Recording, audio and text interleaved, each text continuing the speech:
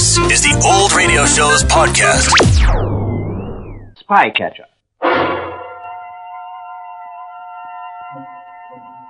A series of true stories of the unceasing search for enemy spies in wartime, based on the memoirs of Lieutenant Colonel Oreste Pinto of the Allied Counterintelligence Service. This week's story is entitled Friend or Foe. The part of Colonel Pinto is played by Bernard Archett.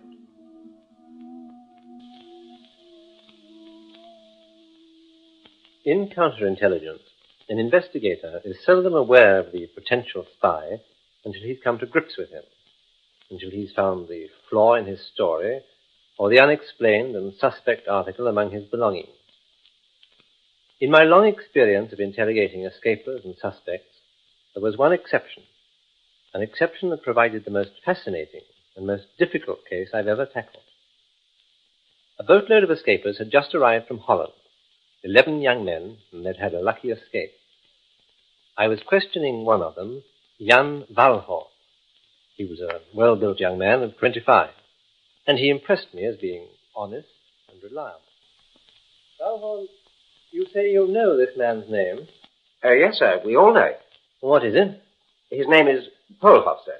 Anton Polhoff. You were concerned in 2 escapes arranged by him, an unsuccessful one and this present one. Yes, sir. Well, tell me about the unsuccessful one. All you can remember about it. How long had he been planning it? About a month, I think, sir.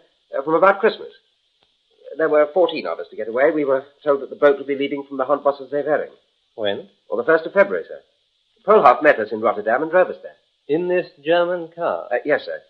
It was a big German car, an open car. He took us there in 2 lots, and we got away that night. Had you any trouble in getting away? No, sir. It seemed quite easy. But we were only 2 hours out when we ran into bad weather, real bad weather, a nor'wester. And by morning we were back on the shore. It was a bit of a shambles, sir. What did you do? There was nothing we could do but abandon the boat and make a run for it. It was daylight by then, and the German Coast Guards had spotted us coming in. There was a bit of a chase, and we were rounded up. And what happened then? We were taken into the town and questioned. By whom? The local Gestapo. Were they rough on you? Yes, sir, at first. One of our lads broke down and told them that Polhoff had arranged the escape. Who broke down? A lad called Van Geering, sir. He's only 16. Is he on the present escape with you? No, sir. And you're sure he named Polhoff? Oh, yes, sir. And he told them that Polhoff worked at the food office. What happened then? Next day, we were all released. And what happened to Polhoff? Well, nothing, sir. I went to see him when I was free, and he didn't seem worried at all. He said he'd find another boat and arrange another escape. He asked if I'd like to try again. And you said yes. Did you still trust him? He did arrange another escape, sir. Here I am. And there are 10 others with me. But if I told you that there was another escape of his that went wrong and the Germans took no action, would you still trust him? Yes, sir. Yes, I think I would. I don't like him, but I trust him. He's a strange lad. Tell me about him. He was at university when the war began. He's very clever. They say he passed all his law examinations when he was only 17. What age is he now? About 21. This job he has at the food office. Do you know what it is? He's second in charge of food distribution for the whole of Rotterdam, sir. Oh, that's an appointment under the Germans, isn't it? Yes. That's why he has this German car. It's an official car for his job. And he uses it for these escapes. He uses it openly. Yes, sir. You know him well? No, sir, not really. After that first try, when we were caught and then waiting for this chance, I got to know him a bit. And you don't like him? No, sir. Do any of the others like him? No, sir. Why don't you like him? I don't know, sir. I suppose I should like him after what he's done for me, but it's his way of doing things, the way he treats us. You must do exactly what he tells you. Everybody has to. And then he insisted on driving us about in this German car. Well, we thought it was a bit risky. But you mustn't question him. Can you tell me anything else about him? Not very much, sir. But he'll be coming over himself on the next escape. He tell you this? Yes, sir. He was going to come this time, but he changed his mind. He said he'd come on the next. Thank you, Valhorn. I think that'll be all. Now, you remain in detention until your friends. You understand? Yes, sir. Thank you, sir. This way. Oh, send in Captain Vegas, please.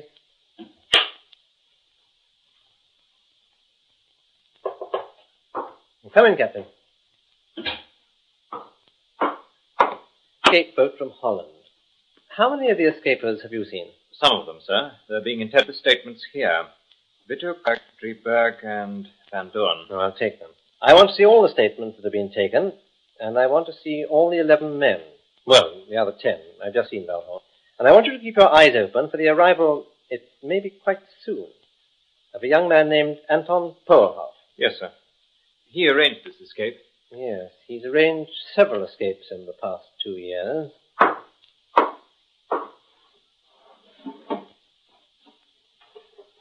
Yes, here's his file.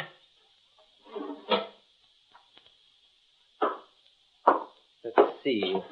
Through 1942, 1943, he's sent us 6 escape boats. Today's makes 7, and an unsuccessful one makes 8. He sent us 8 escape boats in 2 years. 2 were unsuccessful, 6 got through. In all, he sent us 87 people. That must be a record for one man. He works on his own, doesn't he? Yes. Now, where's the statement of the first unsuccessful one? It's very likely he'll arrive under his own name, but we have several descriptions of him. He's age 21, height 5'6", slim, black hair.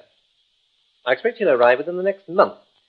I want him brought here immediately. Right, sir.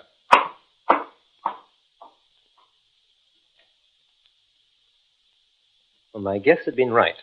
It was in May, and just 3 weeks before D-Day, when I heard that Anton Pohlhoff had arrived in England.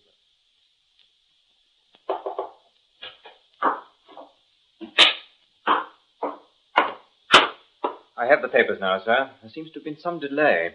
Pohlhoff arrived in England a week ago. His boat was picked up by a naval patrol last Thursday, and they've been screened by British intelligence. Here's the report. Oh, thank you. There were 8 in the party. Yes, sir. He seems to have made a good impression. Yes, sir. Where is he? We have him outside, sir. All right, show him in.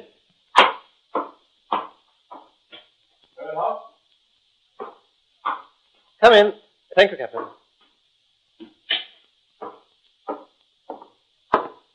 Are you Anton Pohlhoff? Yes, sir.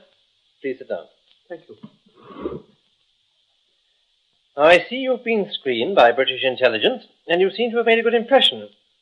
But I want to be quite frank with you and tell you that the stories I have heard about you have not made a good impression on me. Why, sir? Well, I've been awaiting your arrival, Pohlhoff, because there are several things I've heard about you that I find difficult to understand. Now, I propose to ask you some questions, and I want you to give me your answers. Yes, sir. The first one. You're a very young man. In German eyes, you're not even one of their precious Aryans. Why have the Germans favored you and promoted you to a very high position in Holland, in charge of all food distribution in Rotterdam? And why do the Germans give you an official car to run around in? I can answer that, sir. In the first place, I work very hard. I also have a gift for administration. After the bombing of Rotterdam, the whole distribution system was in a mess. I think I can say without boasting, sir, that I helped to put it straight for the good of the Dutch people. And if one must work under the Germans, one should try for a position of authority. But you are wrong, sir, if you think the Germans promoted me. No, sir.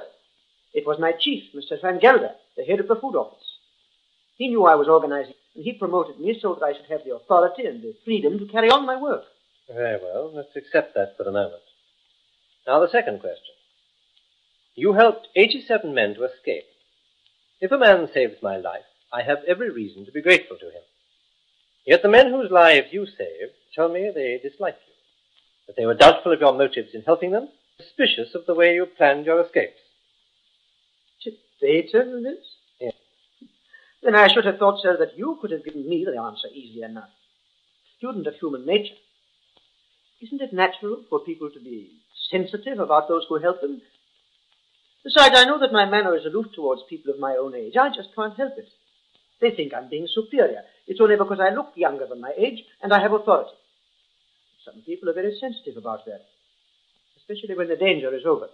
One of the reasons why they disliked you was the way you went about your escape work.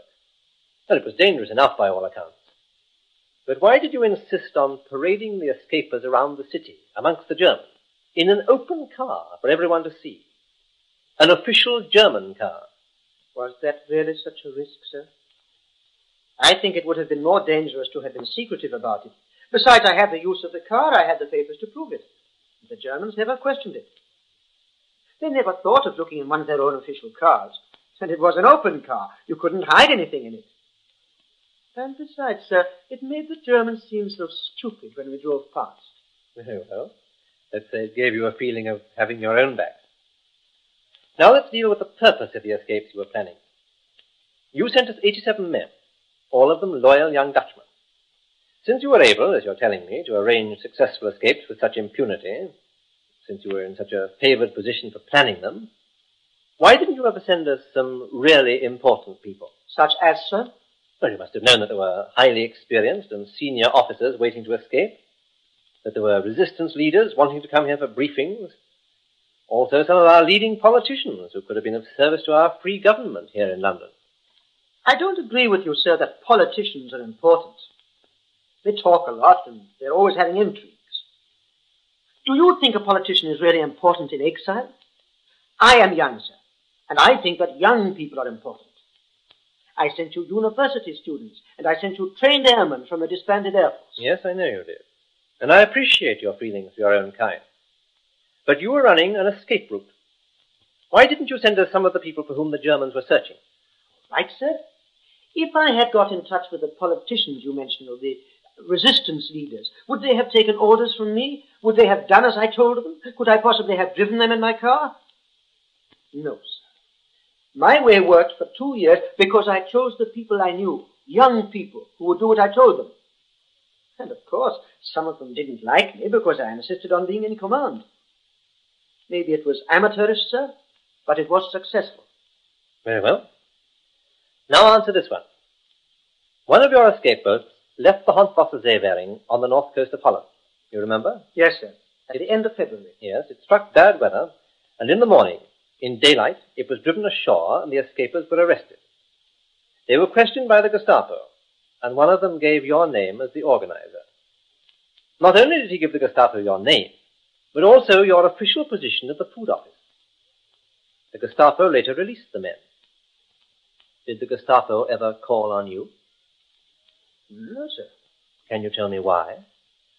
No, sir, I can't. Your guess would be as good as mine. Well, my guess is this, that the German sentries thought they'd captured some genuine escapers, resistance people, and so did the local Gestapo. They thought that until your name was mentioned and checked. Then they discovered it was one of the escapes that the German security police had agreed to turn a blind eye to. So they released the men and didn't trouble you. That would certainly be a good theory, sir, if I happened to be friendly with the Germans. But I am not, and I never have been. Very well, let's deal with your own escape. You left Holland last Wednesday night in a small boat. Yes, sir. As you left, you were challenged by a German guard ship lying at the mouth of the river. Yes. It called on you to heave to for inspection, but you ignored the signal. Yes. It then fired a warning shot across your bows, but you still sailed on. Yes. Do you agree that by all the rules of war, it should then have A, sunk you for ignoring the order, or B, overhauled you and captured you? Yes. What did it do? Nothing. We just sailed on and it let us go. Why? I don't know. Coincidence? Luck? Slack crew? I just don't know. Not all Germans are as efficient as they're made out, sir. But I know what you're thinking. That this was a put-up job, and the Germans had been told to let us go. You think I'm a German agent. Well, are you surprised that I should think so? No, sir. But on reflection, yes, sir. Will you let me say this? It may sound like boasting, but you force me to say it. I know I am much more intelligent than many of the people around me, and I have my own way of doing things. My ways have been successful, but they have not been liked by older people or by people who have been trained in these things. I can't help being what I am, But I think that is why you are suspicious of me. Because, like the others, you don't like me. I didn't say I disliked you. I said that I found many of the facts about you inexplicable, and I'm asking for your answers. There is another question. In your statement, you say that you came here to be trained by us and returned to occupied Holland. Yes. That is what I want to talk about. Why do you wish to go back? To fight against the Germans. Even to me, sir, it is clear that the second front cannot be far away. And how do you propose that we return you to Holland? I understand you drop agents by parachute. Hmm. It was my plan, sir, to be dropped by night and to work under cover. I already have a house to go to and a group of young men who will hide me. I could then carry out the instructions you gave me and direct the activities of the group. I am a good organizer, sir, and a good planner. I learn quickly. Whatever you happen to be, Pohlhoff, you won't be sent back to Holland. I'll see to that. You are not going back. I see, sir.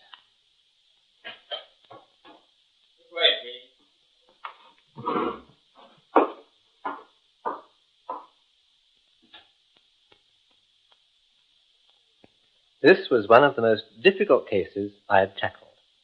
D-Day was coming nearer. I had doubts, but no proof. Pohlhoff had answered every question I'd set for him. When I made my report to the Minister of Justice, I made this clear. I appended the questions and the answers. I recommended that Pohlhoff, who was very intelligent and evidently a good organizer, should be given some job in the government service, but that he should not be given access to secret papers, and he must not be allowed out of England until the war was over. My recommendation was accepted, and a ban was placed on his movements. For almost a year, I forgot about Anton Pohlhoff. Then, after D-Day, I moved to the continent, and in April 1945, my headquarters were in the Dutch town of Breda.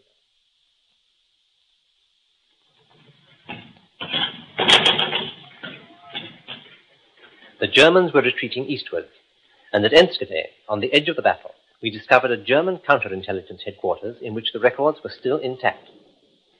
Captain Legos and I immediately began sorting through them to see if there was anything of importance. Colonel? What is it?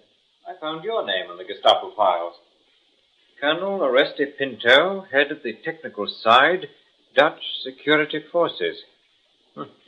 And they've got your code name, too. Quite a lot about you. What file is that?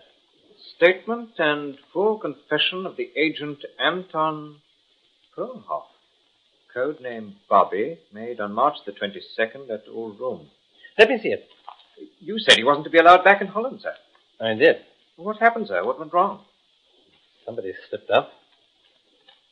According to this, Pohlhoff was enlisted into the American forces after we left. Of all things, enlisted into the OSS, trained by them and dropped by parachute in Holland. It didn't take him long to sing. No, he sung to some purpose. There's full details of the organization of the American OSS, their training methods, code names, duties of all the senior officers he met, exact instructions given him for his mission in Holland, organization of Dutch security forces, details of his interrogation by me, 7 closely packed pages of top secret information. He said he learned quickly. Also claims, correctly, to be the first Dutch citizen to be commissioned into the OSS. That's quite an achievement for our little friend. Yes. And listen to this. This information given freely and without recourse to pressure. They mean torture, sir. I don't care what they mean, it was given freely. And it's accurate. All of it. After all that, sir, where do you think he'll be? In Germany? I don't know. Wherever he is, I want to meet him again. Have his description sent to every screening camp in Holland.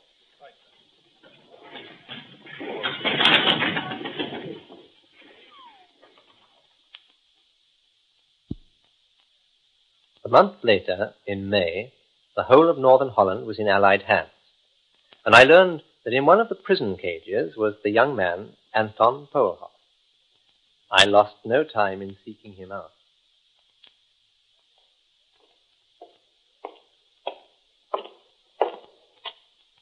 Colonel Pinto, Good morning, Major. we have Pohlhoff waiting for you.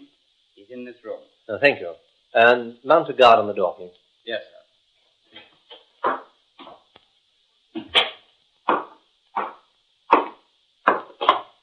Well, Polharth, Yes, sir. sit down. Last time we met, you had some very ready answers to my questions. This time, I don't think you'll find it quite so easy. No, sir. No. When we last met, when you'd just come from Holland, I placed an embargo on your movement, an official restriction. You knew that. Yes, sir. When you were approached by the Americans, the OSS, why didn't you inform our security of that fact? The OSS instructed me not to inform them, sir, nor to inform the British. I learned that OSS works on its own, sir. So it seems. Did you inform the OSS of the restriction? No, sir. Why not? I knew you were wrong, sir, and I wanted to be in the war. You knew I was wrong. You know what this is? No, sir. Perhaps now you'll change your tune. This is a copy of the full statement you made to the Germans at Ulrum. Yes, sir. The information given freely and without recourse to pressure. Yes, sir. When did your friends of the OSS return you to Holland? On the night of November the 10th, sir. I was dropped by parachute in the province of Groningen. Your mission? To form an espionage group and to send to OSS headquarters news of German formations and movements and the effect of American daylight bombing of the area. I told you I had friends in the north of Holland, and I told you I had a house to go to, and that I wanted... You managed to get back to Holland in November, Polharth. And within 3 months, you're sitting with the Germans at Ulrum, giving them this information. Not the local information they would have expected from a captured officer, but all the information about the Americans and the British and our own forces that you were able to learn in England. Well, Polharth? Or should I call you by your code name, Bobby? You should call me Captain Polharth, sir. I'm a captain in the OSS. For how long? To return to your main question, sir, may I answer it by asking two of my own? Oh, the war's almost over. I've all the time in the world for you. Ask. I know that I gave the Germans a great deal of information, and all of it accurate information. But you know that it would have been foolish of me in the circumstances... What circumstances? I had been betrayed, sir, and captured by the Germans. Go on. I was saying that you know it would have been foolish of me in the circumstances to have told them lies. They can check. But can you point out any information in that document that was of use to them? There's a great deal of information. The Germans were in retreat, sir. What real use was it to them to know what happened in London months before, or where your headquarters were? You were no longer there. That's hard to the point. You reminded me that you're now an officer. You give the enemy your name, rank, and number, nothing else. Sir, I was behind the enemy lines, and my mission was to form and run a spy group. Before I left London, I was given the names and addresses of resistance contacts. If I had been stupid enough to say nothing, the Germans would have tortured me for those names. You know that. Look through my statement. Did I betray any one of my people? Any single one? Yet I know all their names. I can take you to them now. Everyone is still alive. When I was betrayed, they went to ground, and they are still alive. Is that being a traitor?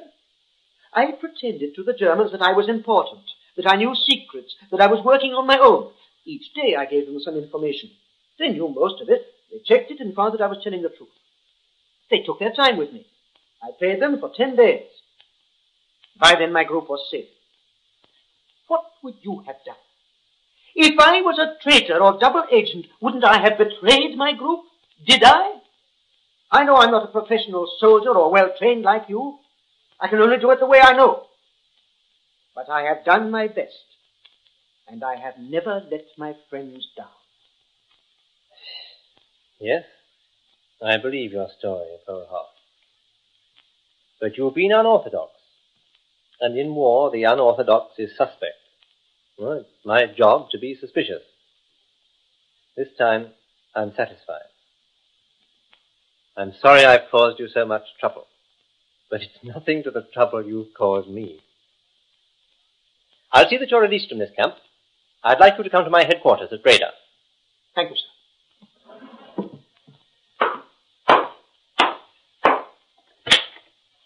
You know, Polharth, in your kind of war, there are no medals. And very little thanks.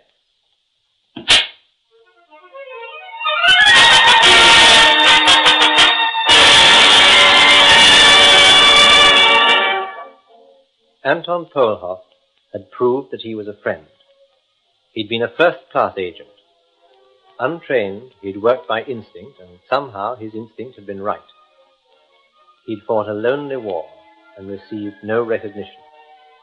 I tried, later, to put that right.